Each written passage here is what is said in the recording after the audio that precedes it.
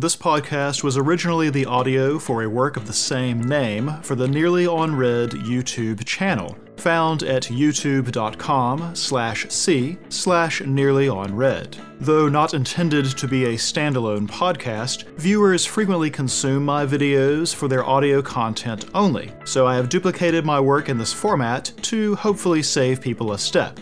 A full list of content and platforms can be found at nearlyonred.com or the short link nearly.red, nearly.red. Enjoy! Welcome to the Not Quite Daily Show, episode 12 of winter 2018. I'm Theta, and today we are talking about episode 12 of Darling in the Franxx. It seems we'll be getting that two-part mid-season throwdown showdown that I suggested last time, and man did it deliver. There's actually so much to talk about that I am not going to talk about everything. It's still going to be really long, so let's dive right in.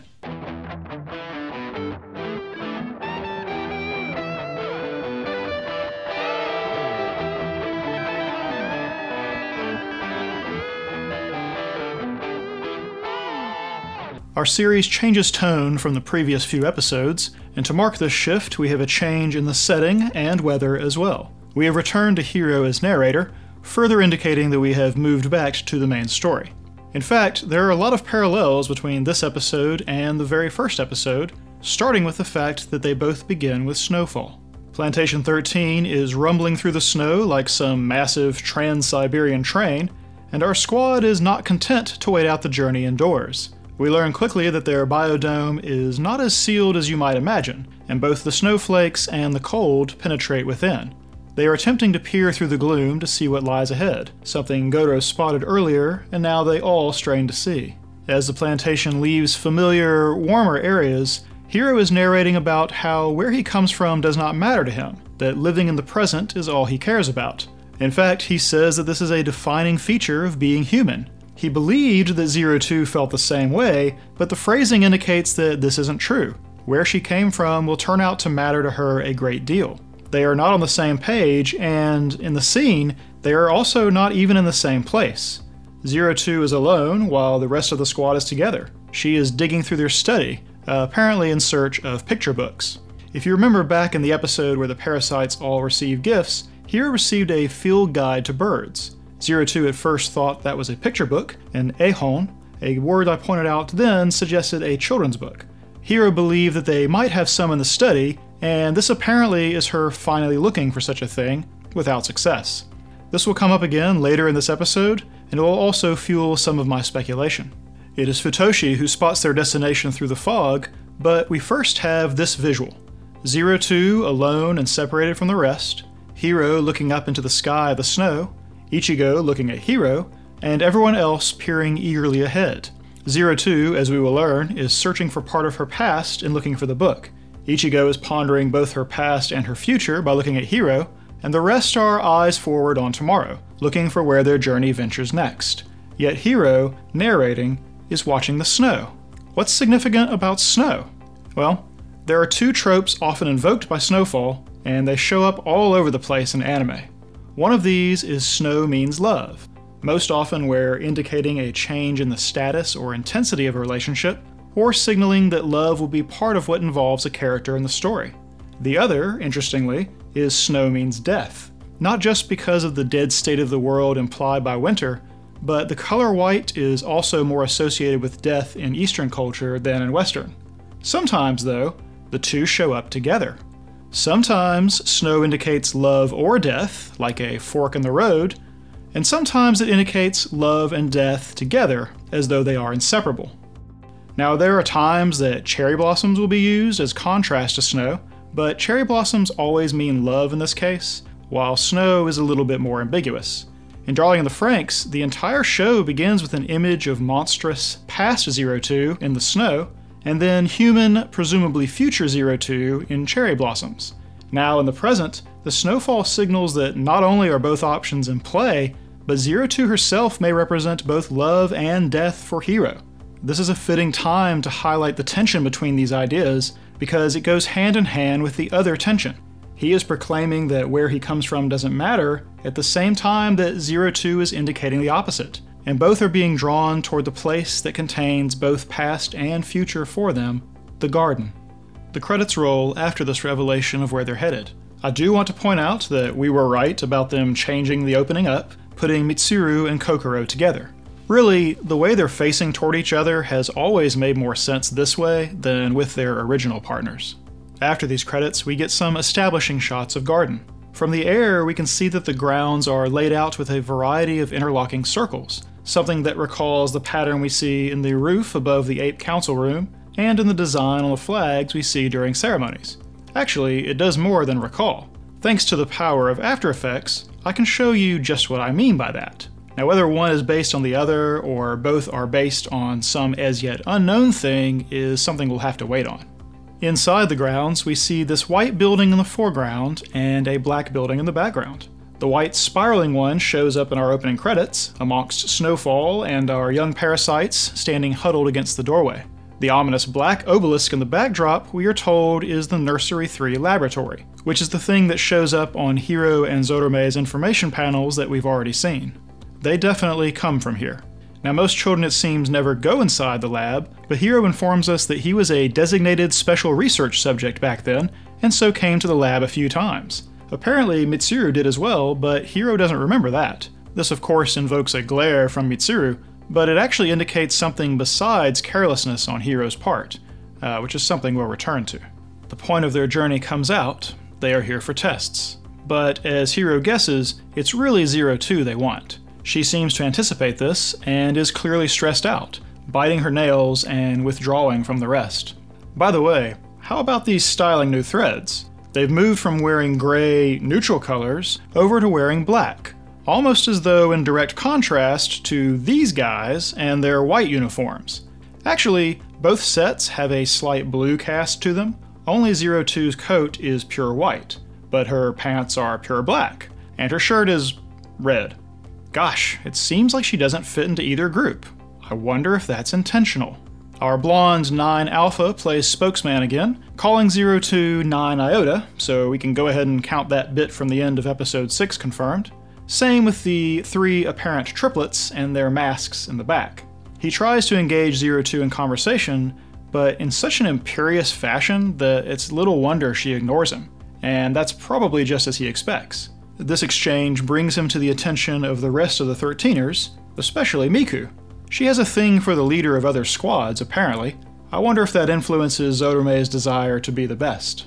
9 Alpha clues the 13ers into their own mission of escorting 02 to you-know-where, which I'm sure means the Grand Crevasse. He clues us into the fact that all plantations are headed there, not just 13, so that's pretty interesting. Now, he proceeds as though making small talk, but I can't help feel like this whole exchange is a little bit confrontational. He's ostensibly talking about 02 and his surprise that she fits in with an ordinary squad, but it's full of barely masked disbelief that all is going well, and condescension about 02. I know I sound like a broken record by now, but Ichigo once again demonstrates her ability to be leader, putting any personal feelings about 02 aside to step forward and challenge 9 Alpha for his words. She expresses some serious solidarity with her rival, and I really wish 02 had been around to hear it. Ichigo firing back was not what he expected, but it doesn't seem to ruffle him at all. He decides to ruffle Ichigo's feathers instead, and Gotoro's, by accident. Nana, ever the interrupter, breaks the scene up. 9 Alpha throws one final bit of insufferable presumption their way, and Ichigo responds with some overly polite shade of her own. You know, when I first talked about these guys showing up in the opening, I originally referred to them as the rivals before we later figured out they were the 9s. I still think that is what is intended, and at some point in the future, this group will be in contention with our 13ers for some reason. Like I said in episode 7, I expect them to represent the opposite interests from Dr. Franks, and will compete with what he's doing to nudge our squad in another direction.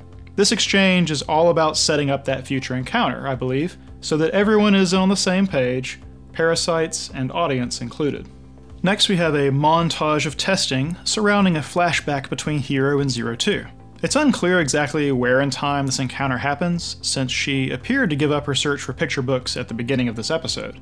The one book we see her interested in is that same Royce and Abigail book that I pointed out before back in episode 5. Now we can see that this is The Tragedy of Royce and Abigail by Willa Shakespeare. It seems we're referencing a fictional play by some alternate version of William Shakespeare. There are no Shakespearean characters by either one of those names. But the male name plus female name title pattern could potentially reference one of three plays. Most famous is Romeo and Juliet, but there's also Antony and Cleopatra, and Troilus and Cressida. They're all tragedies. They're all about attempted and ultimately failed romances between the title characters. Honestly, Romeo and Juliet is probably the least tragic of the three, as the others all involve betrayal of one title character by another, and two of the three also involve both title characters killing themselves. I won't speculate on which it may be, but if they are drawing parallels between any of these works and Hiro and Zero Two's story, then it doesn't look very promising. Hiro once again tries to get Zero Two to open up to him. Her response is, once again, not to open up, but engage physically, just like at the end of last episode. Combine the reference to a Shakespearean tragedy in this scene, and then compare what I said last time. Her brushing aside their other issues right now, and invoking a fatalistic notion of the two of them dying together, is not what I would call progress for them. There's more to come on this, for sure. This scene actually mirrors the confrontation they had in the bath back in episode 4. She corners him and comes on to him physically before his hesitancy makes her conclude he is repelled by her monstrous side. In that episode, it was his embarrassing confession that eventually saved the day, but she was in a much more amiable mood back then.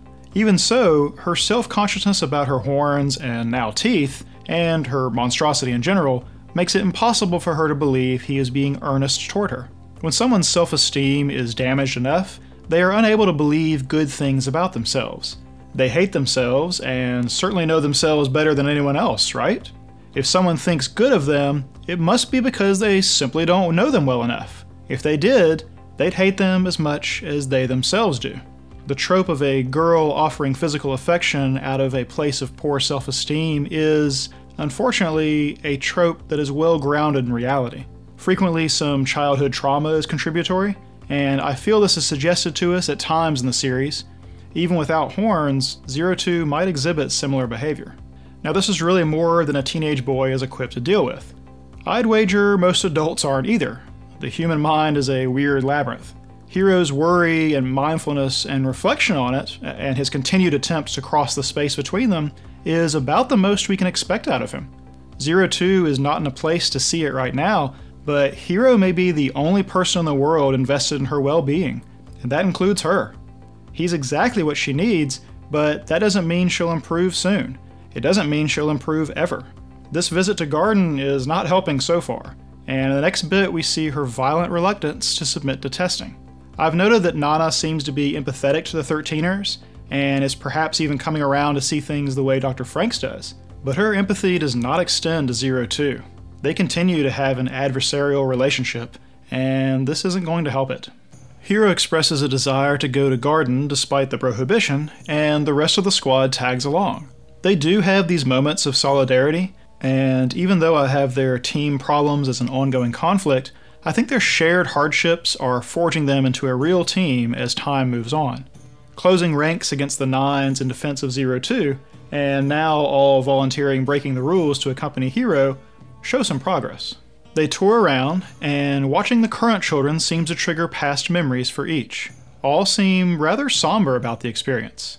Ichigo's memory involves Hiro and a book called The Golden Bow, as well as discussing a holy tree called the mistletoe. My long spiel about the mistletoe and its importance seems pretty on the mark now.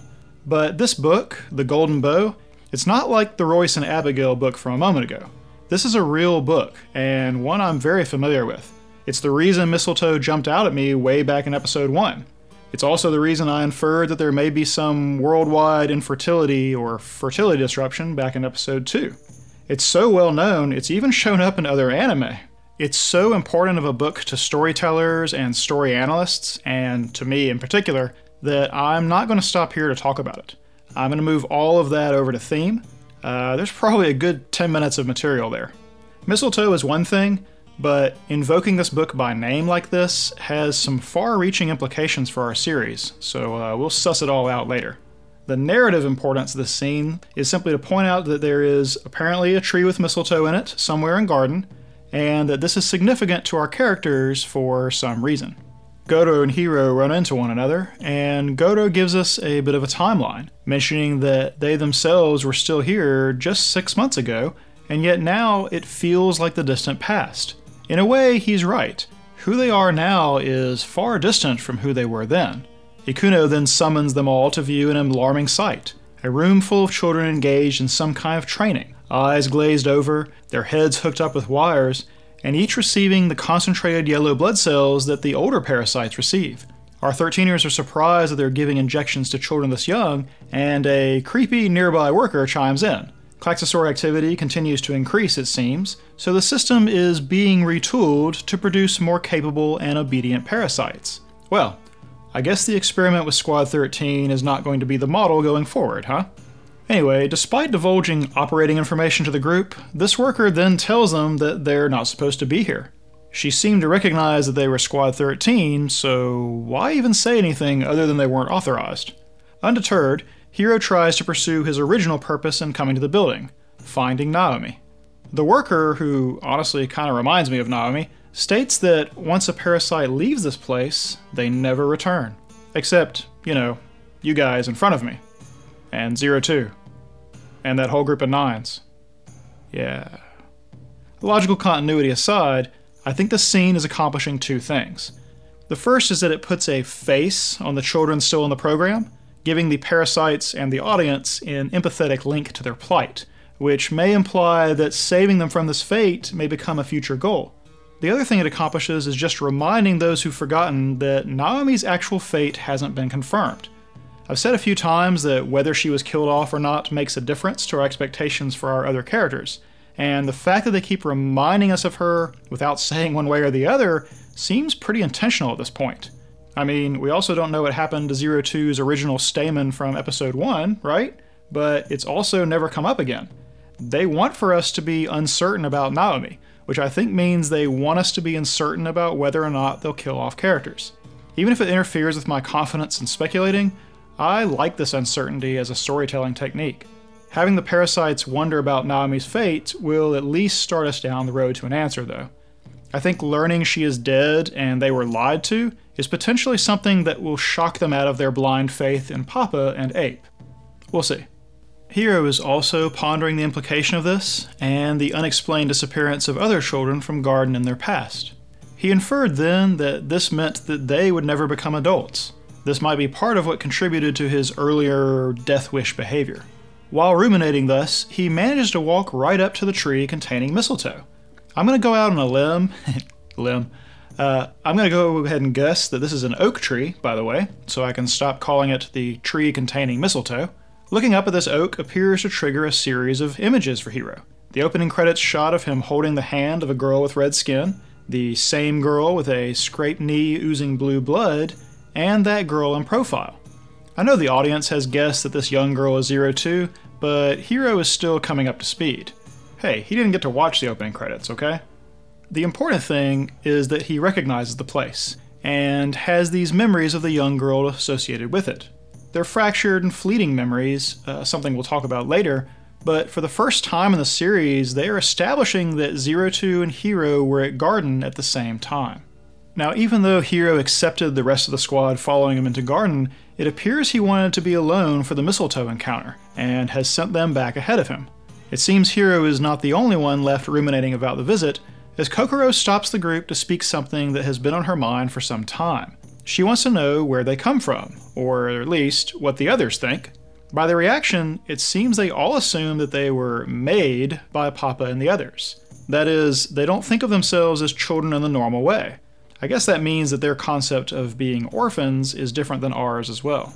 I'd guessed some time ago that taking the maternity book would mean eventually Kokoro will share what she's learned with the others. We know she's internalized it by now, but in true Kokoro style, confrontation is a slow burn, and she will probably approach this conversation by inches. Of course, Nana, professional interrupter, ends the scene, and we see the squad moving off after a chewing out. 9 Alpha, professional instigator, happens to be nearby, and he makes a comment that he's never seen any children disobey orders and get yelled at before. Man, just how compliant are the other squads?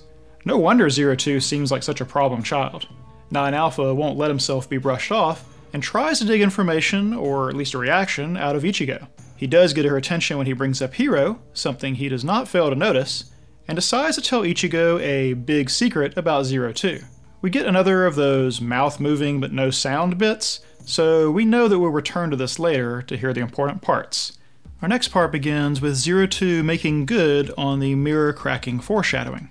Though it won't be the last mirror shattered, I want to point out that Hiro's gift was the first. I had a lot to speculate on this in episode 10, and I will repeat it here. I now speculate that the broken mirror is not representative of someone that will be antagonistic toward her, but is representative of her reaction to the ways that she is physically changing. That is to say that the prominent canines are potentially just the beginning of changes in her, and as they represent a move away from humanity, she will come to find her own looks loathsome.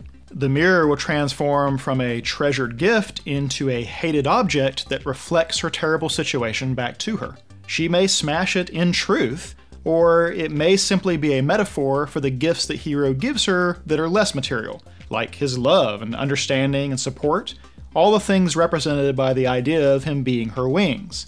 Thus, I speculate that she will reject him, or push him back to arm's length like she treats everyone else.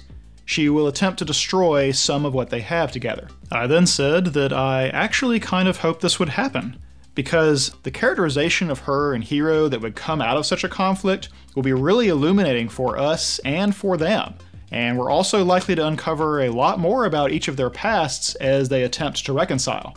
Last time I also suggested that the conflict of her changing would probably escalate. I do think that this conflict is going to get worse before it gets better.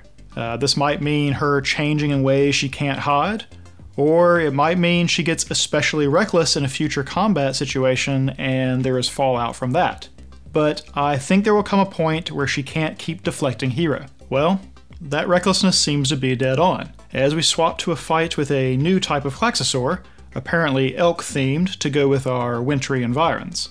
We learn that Klaxosaurs have never been seen here before, leading Hachi to wonder if the Klaxosaurs noticed what they were up to. Anyone else feel like this implies some intelligence behind the Klaxosaurs? Or at least something intelligent leading them? Not important, and we see in the hangar that Zero Two's horns have grown. Hiro stops short and comments, and she chastises him. He grabs her hand, but it doesn't seem she squeezes back. Instead, she only comments that they need to kill a whole lot of Klaxosaurs again today. She does not seem to be thinking of Hiro as her partner in this, something we saw her embrace in the past, but instead he is just some necessary component of her goal of killing Klaxosaurs left, right, and center. The fight scene bears this out repeatedly, as she is overly aggressive, ignores coordinating with the others, and is at odds with Hiro several times, even stating, "Why are you getting in my way too, darling?" Although they end up without disaster, Zero Two is not becalmed post-battle like last time. Instead, she stabs the corpses over and over, ignoring Hiro's pleas to stop, and gets a downright maniacal look on her face. We'd guessed the next part before now, but it seems that Zero Two draws a causal link between killing the Klaxosaurs and becoming human. As she becomes more monstrous, she feels herself getting further from being human, and this is manifesting as an out-of-control compulsion to slaughter Klaxosaurs. The rest of the squad is pretty freaked out by the whole affair. After returning home, Hiro sets out to find Zero Two, following her footprints and a light trail of blood. This has a mirror back to the first episode, actually. Hiro followed the blood trail of the injured two-wing bird, leading him to the pond where he encountered Zero Two. This trail also leads him to the pond and Zero Two, except this time the blood is hers. She has reverted away from being half of a Jinbeard pair with him, and has turned into the injured two-wing bird from the opening, struggling to fly on her own. We remember the fate of that bird, right? I imagine Hiro does as well, and finding Zero Two in such a state ramps up his worry. Although it is terrible, I can't help but find Zero Two's obsessive nail-biting and self-mutilation to be humanizing? Or believably natural, maybe? This isn't the behavior of some unknowable monstrosity or psychopath, but is a known expression of emotional turmoil or mental health issues. Even birds in captivity have been known to self-harm.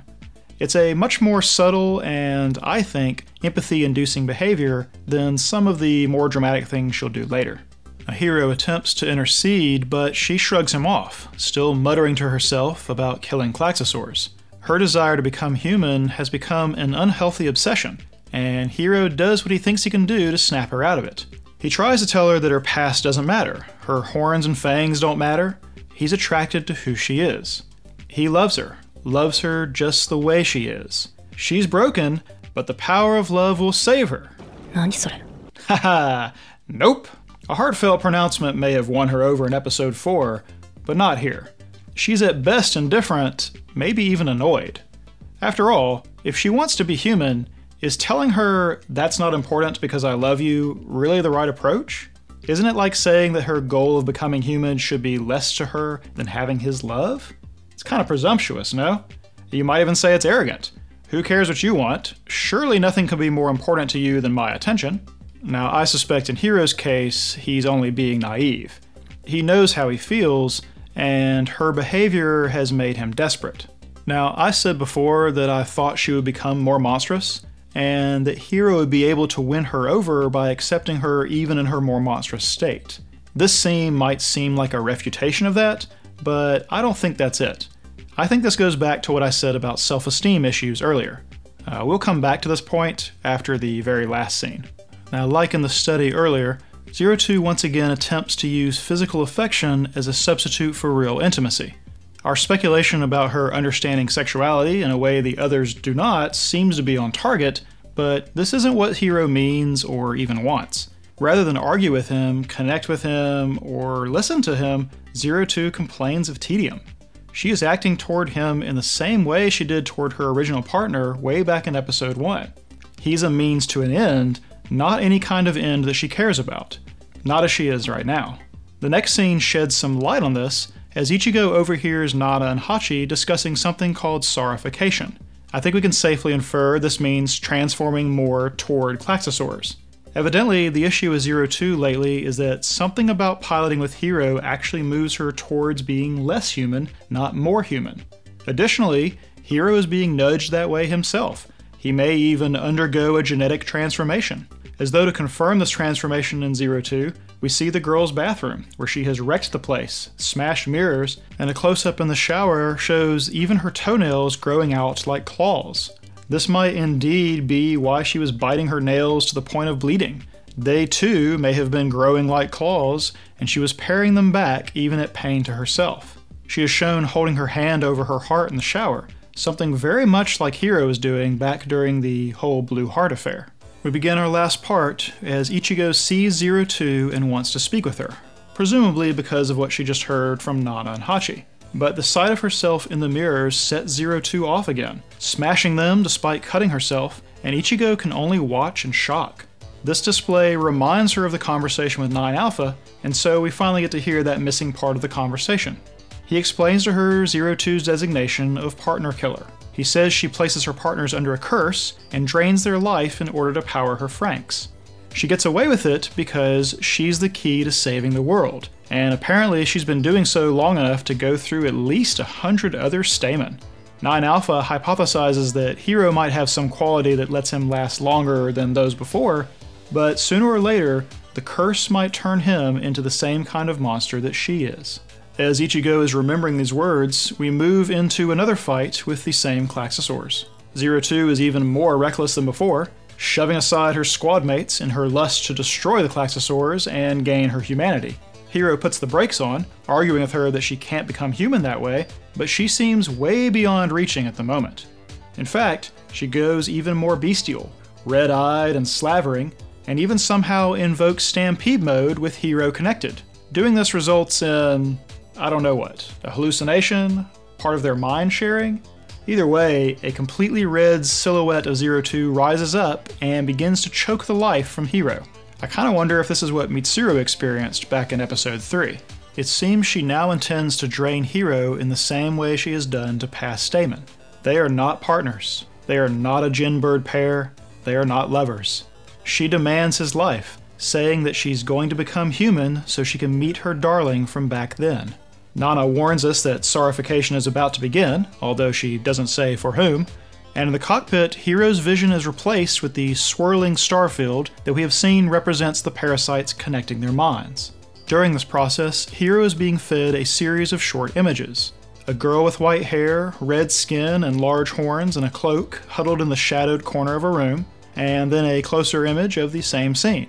We see some kind of equipment crashing against the ground and part of it shattering. We see a room full of stuffed animals and toys, mostly ripped and damaged. And then a hand turning the page of a picture book depicting some kind of harpies or winged female demons. Hiro slowly realizes that he's seen these images before. Then he makes this statement, hands clasped together and eyes filled with hatred for the world, against images of the red-skinned girl in front of the oak, and stepping through the snow, and looking at an injured finger. These are all the images that we saw way back in the first few seconds of the show, and we've known these were Zero Two all along. This is Hiro catching up, and to demonstrate this, he says, I remember now. She's... And then Zero Two speaks over this. That's right. I'm a monster in disguise. Now, I am guessing that this voice is her in the present, somehow having the presence of mind to realize that Hiro is seeing these past images, and she is reluctantly confirming for him that the other girl he sees is her. She's even more monstrous in truth than he might have guessed. I feel like there is some real sorrow in her voice here. It's an in-control voice, so maybe it's her inner self, somehow distinct from the crazed self that is attacking Hiro. Regardless, it is not happy at being this red-skinned thing. It is not happy being a monster inside. I mentioned during his failed Power of Love scene that his acceptance of who she is doesn't seem to have won her over, even though this was how I thought he would eventually get through to her. This last scene fills in the blanks as to why this doesn't work, and it's related to what I said about self-esteem earlier. Hiro may indeed be willing to accept her current self, love her anyway, but she is self-loathing. She doesn't internalize his words as positive, but instead believes that they arise from ignorance on his part. If he really knew her, he would loathe her in the same way she loathes herself. Now we see why accepting the short horns and canines doesn't move her at all. She knows that she's actually this red-skinned, blue-blooded demon. He doesn't know that, but proclaims to love her just as she is? Don't make her laugh. He has no idea what just as she is even means. At least, until now. And so the episode ends hanging on this point, the first real cliffhanger of the series, and we're left mostly with questions. A lot of things are implied by this last scene, sure. I think it's pretty safe to say now that Hiro and Zero Two met in their youth, when she was red-skinned and white-haired, and at least one of those meetings happened in front of our mistletoe oak tree. There are a ton of things we can guess, but I'm going to do all of that in speculation. Now that she's confirmed her desire to become human, and now that we have the threat of sorification as well, I think it will also be time to finally talk about the Red Oni, Blue Oni story. Even though that belongs in theme, it's still speculative at this point, so we'll do it then. The last thing I want to point out is how we're left off looking at young Zero Two in the snow. Remember back to the beginning when I talked about how snow can mean love or death, and sometimes both? Here is where we end then. Hiro looking at the past Zero Two, someone he will one day profess to love, all while having the life drained from him by the present Zero Two. Which, then, will the future Zero Two bring him? Love? Or death? Or, it may be that for him, she will encapsulate both. So there's progress on 3 goals this time. The known goal with progress is Ape's goal of a future of calmness and uniformity. We see the upcoming parasites being prepared and trained in a way far more invasive and accelerated than our 13ers experienced. And the nearby worker confirms that part of this is building a more obedient population of children. This indicates an official increase in controlling their will, in contrast to the more self-deterministic 13th Squad. There's also an update of sorts to the Ape unknown goal, which we already knew involved getting Zero Two to the Grand Crevasse. Now we learn that not only is Plantation 13 yoked to this fate, but all the plantations are heading there as well. Nana has promised to explain this to the parasites, so potentially we'll find out more then as well. Lastly, and most importantly, we have the best type of update for Zero Two's unknown goal. It is no longer unknown. We had guessed before that killing Klaxosaurs was somehow part of it, and also that it likely included a desire to become more human or fully human. Now we have it all linked together. Those were indeed just means to an end. The end, her actual goal, is to meet her darling from back then. We'll talk plenty more about that in speculation. Actually knowing why she does the things she does is a huge step to understanding her character. She's fixated on finding or meeting or being with some darling from her past, and therefore has almost no use for any other human relationship. This isn't a healthy goal exactly, but now we do know what drives her, a key piece of understanding the story we're in. So we've got several updates and conflicts as well. The first is that our overarching Klaxosaur threat is indicated to be increasing, thus necessitating the more extreme training of the children in Garden. We also see that they have entered the area around Garden for the first time ever, further escalating the worldwide situation. I expect that the measure we see with the children won't be the end of their reaction to this. Whatever they are doing to combat Klaxosaurs, it isn't enough, and they know it. Prepare for them to step up their game.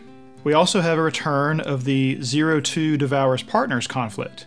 This seems like it could have been resolved back in episode 6, when Hiro returned from death with new purpose, and thus survived the third piloting. It seems now that this actually is what kicked off the later conflict of 02 changing. Hiro's continued riding with her has accelerated her sarification, and it seems his own. Now that 02 sees Hiro as standing in the way of her true goal, along with her worsening mental state, she has returned to devouring partners. Related to that, we have a return of the conflict I called Blue Heart, Yellow Blood. Back in episode 6, Hiro seemed to absorb the obviously abnormal blue heart and the veins that had sprung up on him, but it was never explained how this changed things, or even if. Now we learn that Hiro has been increasing 02's transition to being more monstrous, and he's along for the ride. I can't help but feel this is related to whatever happened in that cockpit when he died and came back, because I believe he came back changed. We just don't yet understand what or why.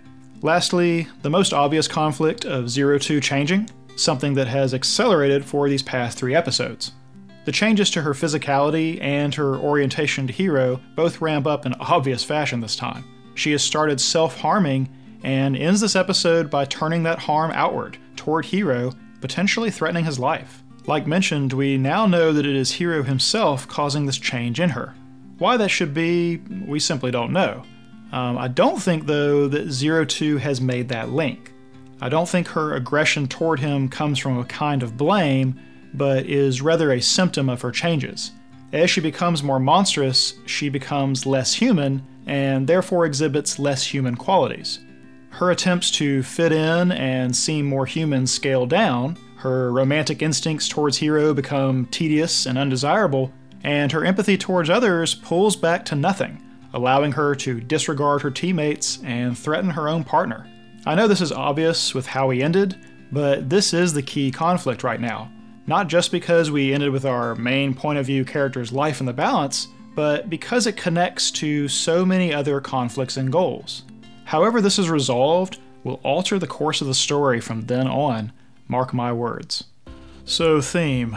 Theme was going to be crowded today, but some of them are really more tied to speculation. We don't yet know if they apply. So we won't actually dive into some of them, most of them here, though I'll mention them in passing. One of these is the death and rebirth theme, and how it applies depends on how our cliffhanger gets resolved. Another one is individual versus society, specifically related to the cost of acceptance idea explored in the Red Oni, Blue Oni story that we'll talk about in a few minutes. We also had a return of bird and flight metaphors. I mentioned the dripping blood, two-wing bird analogy already, and the way it applies to 02 this time around. It also might apply to the picture book that we see for a moment, which shows images of a bird that is also a monster. I will speculate on its potential significance in speculation as well. Snow symbolism we also covered pretty well throughout the episode. It has overlap with death and rebirth, so we will also table this one until next time when we see what becomes of our cliffhanger. That leaves the very long thing I really want to talk about, which is this book, The Golden Bow. I've probably read this book 4 or 5 times in my life, and a familiarity with it is part of why I've speculated a lot of the things I have. Mistletoe lore is one of those things, something we see in the first 10 seconds of the entire series, and I said in that episode, mistletoe itself has some interesting mythology surrounding it, but we'll wait and see if that's actually a thing in this episode before I wander off on that tangent. Considering how much plant symbolism we have, though, I wouldn't be surprised. Now, I went over mistletoe and its widespread adoption in world mythologies back in episode 9, when the image on the back of the mirror convinced me that they were invoking mistletoe on purpose. Episode 12 comes, and now there's no denying it, and they go ahead and show the golden bow right alongside, further indicating that its mythological significance is what they are referencing. Now, I'm not going to rehash everything on mistletoe here. If you like, you can visit just that section of my past video by going to episode 9 at timestamp 3455. Instead, let's talk a bit about the golden bow, because I am unsure how much of this book might be relevant to our series, so we might as well all be on the same page right now. The Golden Bow was a book first published in the late 19th century by the Scottish anthropologist Sir James George Frazer, and it was republished several times, stretching into the 20th century as he continued to expand and add examples to his original ideas. Anthropologists have attacked the work for various reasons over the years, which happens to anything that is popular with non-academics, but his contribution to anthropology is not actually why the book is so famous and its effect so widespread. Its biggest impact was on the literary world, and it was an enormous influence on early 20th century authors, both those who wrote stories and those who studied them. It is directly referenced in a number of modernist works, and Joseph Campbell's landmark book, The Hero with a Thousand Faces, specifically names the golden bow as an inspiration. That book is the reason you may have heard the term monomyth, and it helped popularize knowledge of the hero's journey story structure. As the title probably indicates, The Hero with a Thousand Faces is about the similarity between stories of heroes across many times and many places. Not just things that make the heroes themselves similar, but the actual way in which their stories develop. The Golden Bow has the same goal: to draw comparisons between stories from many peoples and times and show how they are related to one another.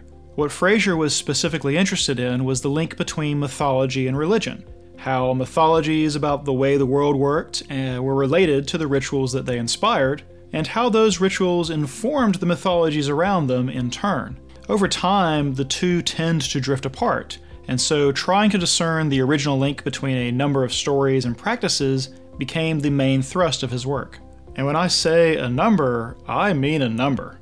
Reading the book, even the abridged versions, it's hard not to be awed about the amount of examples of a certain practice or mythology and how many different places it will appear and how many slight variations it may present. Although this may not end up being important for drawing in the Franks, one of the main theses of the Golden Bow was that mankind went through 3 stages: magic, to religion, to science. Basically, mankind starts out by believing that he can directly influence the world through his own mystical rituals. One of the most common ways is what Frazer calls sympathetic magic, basically like influences like, where man believed he could, say, cause rainfall by sprinkling water on the ground, or heal a broken bone by wrapping up a broken stick that they believed was linked to the injured person. Sympathetic magic is something that shows up a ton in modern fantasy systems, sometimes even directly called sympathy, and it comes from this commonly held belief about man's ability to directly influence the world through actions that mirrored the desired effect. Now, Frazer thought that magic inevitably gave way to religion. Man attempts to influence the world, eventually realizes that he can't, but notes that the world continues despite his actions. The rains still come, the seasons cycle, there's birth and death, and everything in between. So man reasons that he's not powerful enough to control these things, but something must be, some beings that are greater than man. So he moves from trying to change the world directly to trying to influence those beings to change the world on his behalf. Rituals don't go away, but instead evolve to center around persuading the gods to grant them a good harvest, or return the earth to spring, or grant them victory over their enemies. Again, Frazer believes that religion, in turn, inevitably gives way to science. Man moves back to trying to influence the world directly, but instead of doing so with mystical ritual, it is instead the ritual of trial and error, empirical study, and repeated testing. In other words, man started out sprinkling water to invoke rain, then moved to praying and sacrificing for rain, then moved to inventing meteorology and irrigation to take matters into his own hands. No matter what stage we are in, though, man has the same pattern: repetitive and shared rituals which we use both to change the world around us and to understand the world around us. This is why the mythology behind these rituals and how they were linked was of such interest to other writers. The main emphasis in The Golden Bow is on how important stories and storytelling are to all cultures, and how much all of us share in common in these stories. Our instinct for storytelling, even in modern times, is about understanding. Understanding the world and people around us, and understanding ourselves. The stories from a culture can tell you a lot about what they valued and how they are different from yourself, but the shared aspects of storytelling between others' cultures and your own begin to tell you how we are alike, all of us, everywhere. It's the reason some English-speaking American like me can watch an animation in a foreign language by a foreign culture about fictional characters in a fabricated universe and still find it resonate, still find it relatable, applicable. Now, why The Golden Bow might be applicable to our particular anime has to do with the elements that Fraser found most common in the world's mythmaking.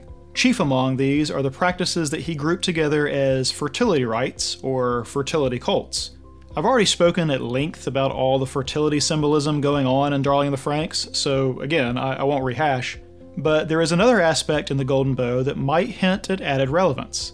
In writing about these fertility cults, Fraser demonstrated that some variation of these belief systems existed all over the place in varying sophistication, but all revolved around trying to ensure the rebirth of the world each spring, the fertility of nature and livestock and crops, and the renewal of some fundamental vitality in the world. Sometimes this vitality was believed to exist in the people at large, but oftentimes it was instead believed to be contained in the singular person of a king or priest. In fact, many believe that the vitality and fertility of the world, or their people, were bound up with the vitality or fertility of their high priest or king, who was often the same person. They believe that as their priest-king goes, so goes the rest of the world. When the priest-king is hale and healthy, young and virile, all is well. But what to do when he's not? What happens when he ages, or takes ill, or ends up being infertile? Surely the world itself is then in peril. The solution is pretty simple. You sacrifice that priest-king, and a new priest-king takes his place, one who more appropriately embodies the vitality they need. You aren't killing your leader, you're saving the world. The king is dead, long live the king. This might seem really odd to our modern sensibilities, but it was quite normal to the cultures where it took place. After all, didn't the world itself die each year only to be reborn? Why should the role of the priest-king who represents this vitality be any different? Now, sometimes this death was part of a normal sacrificial ritual. There are any number of religions and myths where there is a sacrificial or dying god who must die and be either reborn or replaced. And sometimes this is mimicked by the sacrifice of something else, like livestock or crops or actual people. But sometimes it instead took the form of a king killing his predecessor and taking his place, only to one day be killed himself. How many stories have we seen where becoming the leader of a kingdom or a tribe or some other group involves killing the current one and taking over? How better to prove that you are a better representative of the vitality of the world and its strength than by besting the one who currently claims that title? The faces change, but the hero stays the same. Now, let's take that idea and look at Darling in the Franxx. The normal pattern of mankind and nature, where newer generations replace the old, has been upturned. The old linger, age, wither, and the newer generations are expended and suppressed and controlled. The world at large seems to reflect the fertility of the rulers, or rather the lack thereof. Rather than being renewed and green and vibrant, the land reflects its rulers, aging, wasted, disconnected from the natural order, and no longer reproducing. The barrenness of the world is embodied by the barrenness of its priest-kings. As I said before, it's my familiarity with the Golden Bow that made me first seize on the idea that there might be a type of infertility in this world. That was back in episode 2, way before there was any hint that people had stopped having children, or that the population was aging and trying to live forever. It's an archetypal story pattern. Like I said, Frasier's impact on the literary world was enormous. So what would be the solution to this upturned natural order? Well, as Frasier noted, there are two patterns. One is that the death of the priest king and his replacement can be part of a normal sacrificial pattern. This mirrors the death and rebirth of the natural world each year, and is also reflected in the way that younger generations replace older. The dead nourish the living, the old pass on to make way for the young. But in this plantation society, those in power have upset the balance. Which means the second pattern. The priest king must be killed by his successor. So, what to watch for? There's 3 things we can mention, and 2 of them that we'll take off. We have this question of why does Zero Two need to kill Klaxosaurs?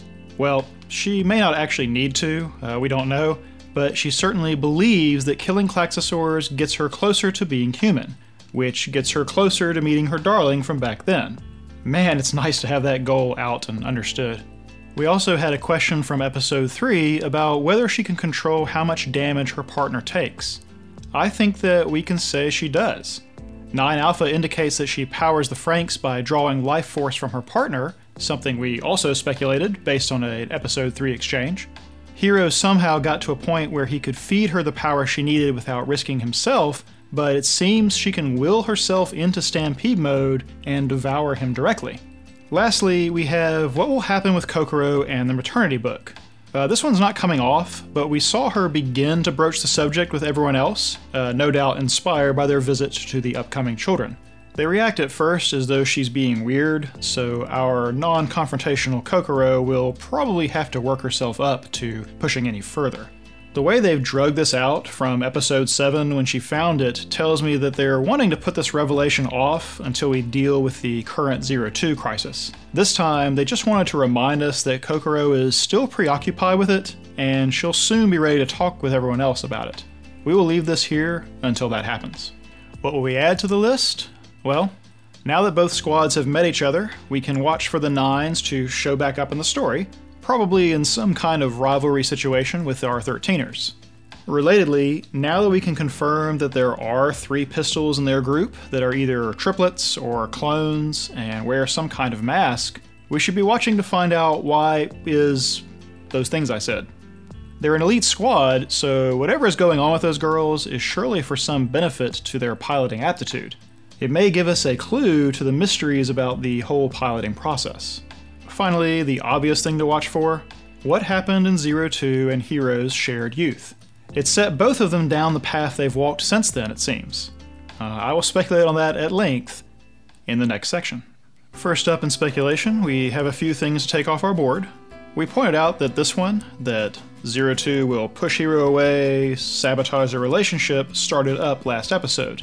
This time we end with her strangling him for her own ends, having crapped all over his affection the whole episode. This definitely happened, and it definitely increased as I suggested last time, so we'll call it confirmed and remove it. Additionally, down here we have the speculation that Zero Two killing Klaxosaurs leads to her being less monstrous.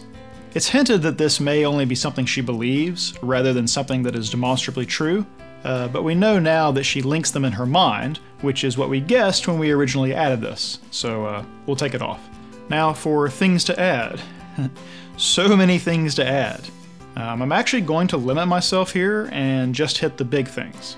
Let's start off by talking about a speculation that has been suggested by a few things in the series to this point, not least of which is the color scheming between Hiro and Zero Two. This is actually both speculation and theme together, and to understand that, I will need to tell you the story of the red Oni and the blue Oni, and what the theme of that story may mean for our own. There are a lot of versions of this tale, but the basic gist is that we're once 2 Oni who were friends, a red one and a blue one. Oni is similar to our concept of an ogre or a troll, but basically is a creature monstrous and frightening in appearance, usually with horns. As the story goes, the red Oni wanted to be friends with the children of a nearby village, but none would come to visit him, no doubt on account of him looking like an Oni. The blue Oni suggested a plan to overcome this. He would pretend to terrorize the children, and then the red Oni would swoop in and drive him away, rescuing them.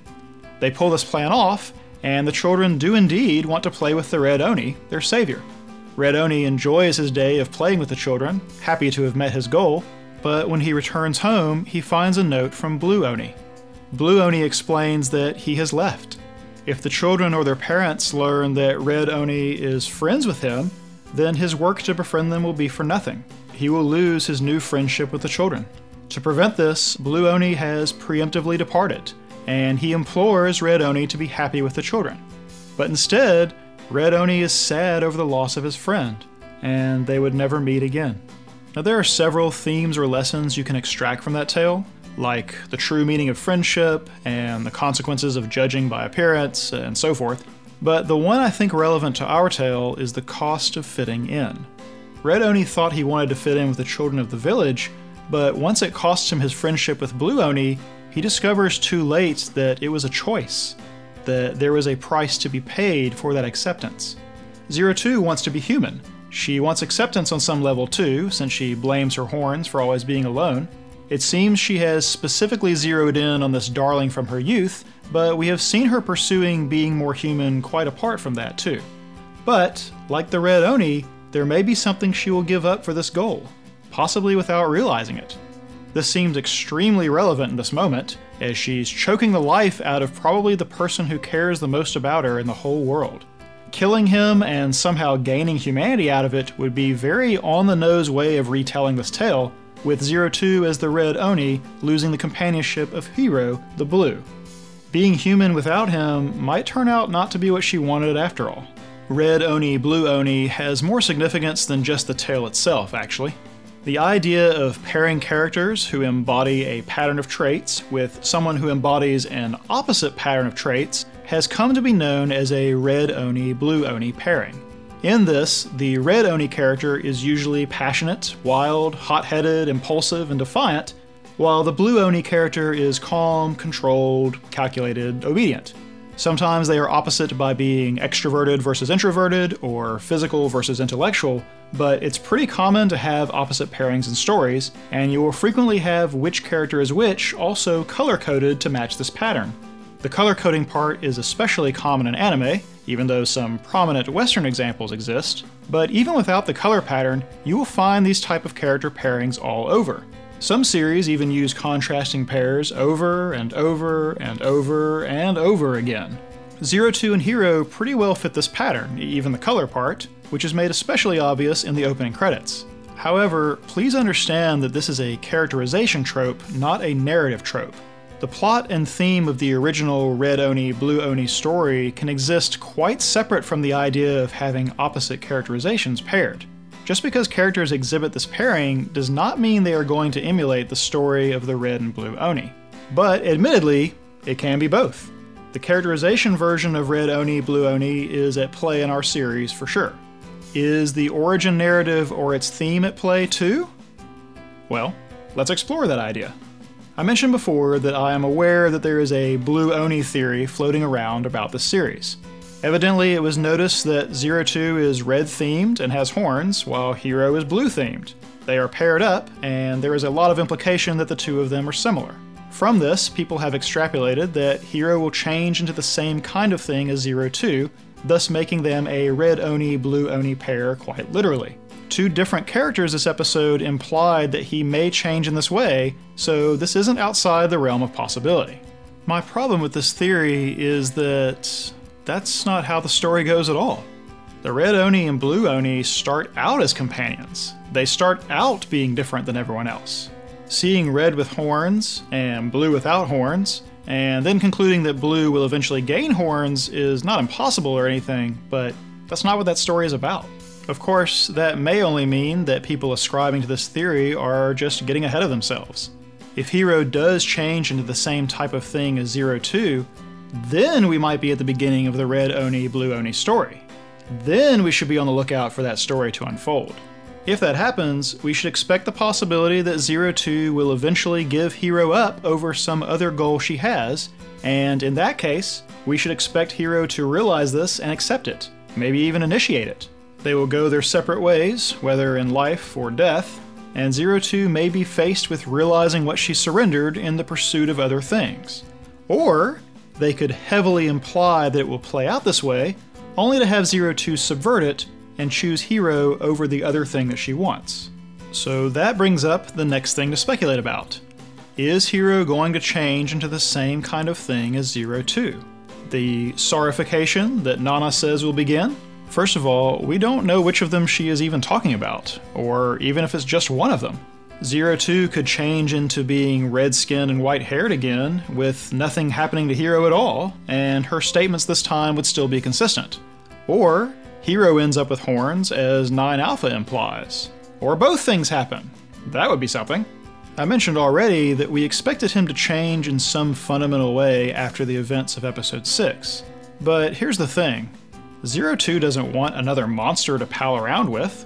She wants to be human, to be rid of the monstrous side. Narratively, I feel like we've had plenty of clues that he is capable of changing, and it would certainly escalate the conflict. It would also raise the stakes of understanding exactly what the Klaxosaurs are and how humanity relates to them. But thematically, I feel like him accepting her as human when she is far from it would make more sense. For Hiro and the rest of the squad, accepting a more monstrous Zero Two would be them embracing the nature, individuality, and chaotic side of the dualities we have noted are present. Rejecting her and the side of the spectrum she is on would mean moving themselves closer in alignment to the rest of Plantation society, right? Since we already have a lot of hints that they are becoming different from them, and are becoming even more so, it's much more consistent for them to be accepting of someone on the other side, more extreme than themselves. This would collectively move them closer to nature rather than artifice, individuality rather than conformity, and chaos rather than order. Having Zero Two instead eventually become more human would mirror this quest to find the acceptable middle ground, and it would answer her question: what is human to you people? There's actually a way they could have their cake and eat it too. A more mild version would be Hiro beginning to change, thus causing Zero Two to break off whatever is happening, potentially even taking his new monstrous development into herself and becoming more of a monster, maybe even full-blown red-skinned and white-haired. A more dramatic version would be the opposite happening. Hiro somehow taking her monstrous side into himself, leaving her completely human and him the outsider. And it's totally something he would do. Then, all the questions about the squad accepting someone non-human into their midst become different than questions about accepting Zero Two. We still have a whole half of a story to tell here, and this would be one heck of a way to complicate all these characterizations. However, there is a way that I think Hiro could become monstrous, and this be a thing that Zero Two accepts, or he doesn't change and she can accept her own monster status. And that way is if she believes that Hiro is the darling from back then. So, let's speculate about that a bit, shall we? There have been clues throughout the series that the two of them may have met before. There's the obvious placement of holding hands in the opening credits, surrounded by images of only the two of them. This got further reinforced last time when we see young Hiro in a coat that matches the one in those credits. Then there's the first words she says to him after sniffing him. "Oh, and here I thought you were dead." Words which make little sense to someone you've just met, but make a fair bit of sense to say to someone you knew in the past but have not seen in so long you assume they must have died. She also ends that first episode by saying, "Found you, my darling." In context, it seems like she could just mean that she found someone to play the role of darling, which Hiro assumes is just what she calls her partner, but it may actually mean something different to her. Then there's bringing her to Plantation 13 in the first place, along with the simultaneous permission granted to Hiro to stay on even without Naomi. Neither of those things has ever been explained for us, but considering how things have turned out, it doesn't seem like it was a coincidence. Then there is the moment he is either dreaming or dying in episode 6, when he has the vision of standing in front of the oak tree in snow, and Zero Two is there as well. Perhaps the biggest one of all, though, is the very first moments of the entire series, and the fact that both of them know the Jin Bird story. What's more, Zero Two's paired images are of her as a child in front of the tree, and with what must be Hiro while dressed the same as the other 13ers. Linking these two images together has turned out to be more than just representative of her past and her future, but of Hiro's as well. So, they almost certainly met as children. I'll confess that I'm not 100% happy with this right now, as it reminds me an awful lot of Elfen Lied, What with the half-monster girl, experiments on children, the forgotten youthful meeting, the irresistible monstrous nature, the fixation on one boy as worthy of empathy and disregarding everyone else, and so on. That said, I'd be plenty happy with some thematic overlap, as the meaning of humanity is central to that work as well. Anyway, combined with how this episode ended, there are things I think are safe to assume about the past in Darling in the Franxx. Hiro and Zero Two met as children, in Garden, around the time that Mitsuru received the elixir injection. Zero Two was red-skinned, white-haired, and blue-blooded at the time they met. Hiro, though, has no memory of this, or even the time period around it, which is why he doesn't remember Mitsuru's promise or injection or recognize Zero Two. This memory loss is somehow related to how Hiro changed from the charismatic natural leader he used to be into the person who has been on a downward slide ever since. Whether there is some trauma, as I suggested, that caused both this and the memory loss, or if the memory loss was something auxiliary to it, we don't yet know that. The memory loss could actually be something forced upon him. Additionally, both of them went to that oak tree with mistletoe, and something about that encounter was significant enough to burn itself into both of their memories. So those are the things we know. Then there are some things that are a little less clear. One is why Zero Two never brings any of this up. Did she decide she was mistaken about recognizing him? And relatedly, why did she give him her name as Zero Two? We know now that she was 9 Iota, and she's only referred to Code 002 by Ape and Hachi, and even Nana at first, who didn't call her Zero Two until after the other parasites did. Side note, but her given name is part of what fuels the Blue Oni theory. If you look at her name as a 0 and a 2, you could read it as O and Ni, as in 2, together, Oni. But even though she says everyone calls her Zero Two originally, we can look back and realize that this isn't true. What's more, she's resistant to Hiro trying to come up with a name for her back in episode 3. Indeed, she questions the purpose of names in general. Also, if she did recognize him, it seems she must have decided she was mistaken at some point, or else why disown him as she has here lately? So with all that asked, here are the things I think probably happened. Hiro met her back when they were younger, and made quite the impression on her. He is the darling from back then, but as mentioned, he has lost his memory of this. Part of this whole affair involved him seeing her in the room where she was kept, which is where the images of her in the corner and the torn stuffed animals comes from. I also think he read picture books to her, which is why she knows of them at all. I also think that he is the one who told her the Jin bird story, which is why they both know it. We've already established that he likes birds, and he likes mythology. Kinda makes sense. I think that despite how she looked then, he showed her real affection and real acceptance, which is why he is so singular in her mind, and it's why she doesn't care about being accepted in her current state. I also think that both of them went to that oak tree with the mistletoe, and either that is where they first met, or they snuck out to see it together. I could see Hiro's familiarity with the golden bow making him want to do so, and either he took her, or she already knew of it and guided him.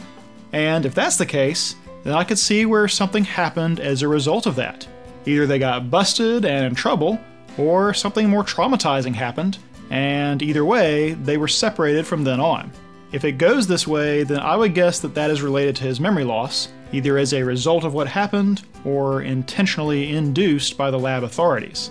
Somewhere in all of this, she was convinced that they can be reunited if she becomes fully human, and that she can do that by killing Klaxosaurs. She may have been told this by her handlers as a way of keeping her on track, or she may have gotten the idea from one of the picture books.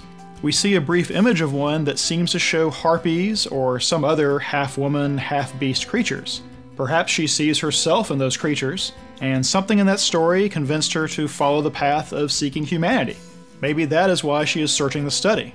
She's looking for that book once more, to read it again and remind herself, or to re-examine what it says. Finally, and most importantly, I think Hiro named her. I've been saying for some time that he would bestow a name upon her, and the moment would have some special importance. What if that has already happened?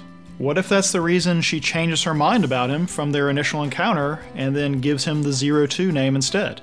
He asks her what her name is, which would mean he doesn't remember naming her. If she already had some name from her youthful darling, and this guy doesn't know it, then maybe she's not who she thought he was. Or she recognizes him, but without his memory, it's like he's not really him. Maybe even she carries some bitterness over this, further reinforcing the parallel I drew between her and Mitsuru last time. This would also explain her dismissing Hiro's efforts to name her. She doesn't want some other name to overwrite what the past guy gave her, even if she thinks they're the same person. It would go toward explaining something else, too. I don't think Zero Two has ever called him Hiro. It's always darling or my darling, but he certainly would have introduced himself as Hiro back then, right? So, what might he have named her? Well, I want to endorse something that one of you suggested. I couldn't find the comment thread again to give credit, so please, if you're watching, speak up in the comments. The idea comes from the thing we already discussed, that her name could be read as Oni. Hiro likes to dispense names, right? But he does so in a way that incorporates their code numbers, and so calling her Oni would match that pattern. But you really think she'd want to be called that, considering everything else we know about her? I don't think so. Instead, here's a little theory about how it could have gone down. He does start playing around with her code number, and does at first call her Oni, but I can see him quickly realizing his mistake, perhaps encouraged by a murderous glare or two, and so instead, he deflects into calling her something that almost sounds like Oni, like honey. Yeah, that's it. I didn't say Oni, I said honey. Yes, honey, honey, honey. And perhaps she tries on this new name. Perhaps she realizes that it's a term of endearment. Perhaps she turns red at the thought, or more red at the thought. But it won't do for her to have a term of endearment and not him, so she gives him one back. Darling. Honey and darling. I think it's worth pointing out that both of these terms of endearment have become loanwords into Japanese. They are familiar with them as pet names that couples give each other. And this is why she calls him what she does, and resists any attempt for him to call her something else. Now, whether that cool idea pans out or not, I do believe he gave her some name. And the ultimate proof that he is the darling from her youth is for him to remember it and call her by it once more. The power of names will get play twice that way, both in the original humanizing naming action, and in a future scene where he reminds her that she has been humanized already, and he is the one who did it. Despite the avalanche of speculations I just laid out, this is the one that I'm most certain of, and it's the most important one too. So that's the end of today's video. I know I skipped some things. I'm sure there will be plenty more to discuss when our multi-part mid-season climax continues, and I won't be surprised if we spend a lot of time in the past next episode. Title music by Russell J. Crowe, other music licensed from the artists at Audio Jungle. Script, performance, and editing by Theta. Theta is played by Redacted. Original video can be found at youtube.com/c/nearlyonred, and a full list of credits is available at nearlyonred.com. Until next time, thanks for everything.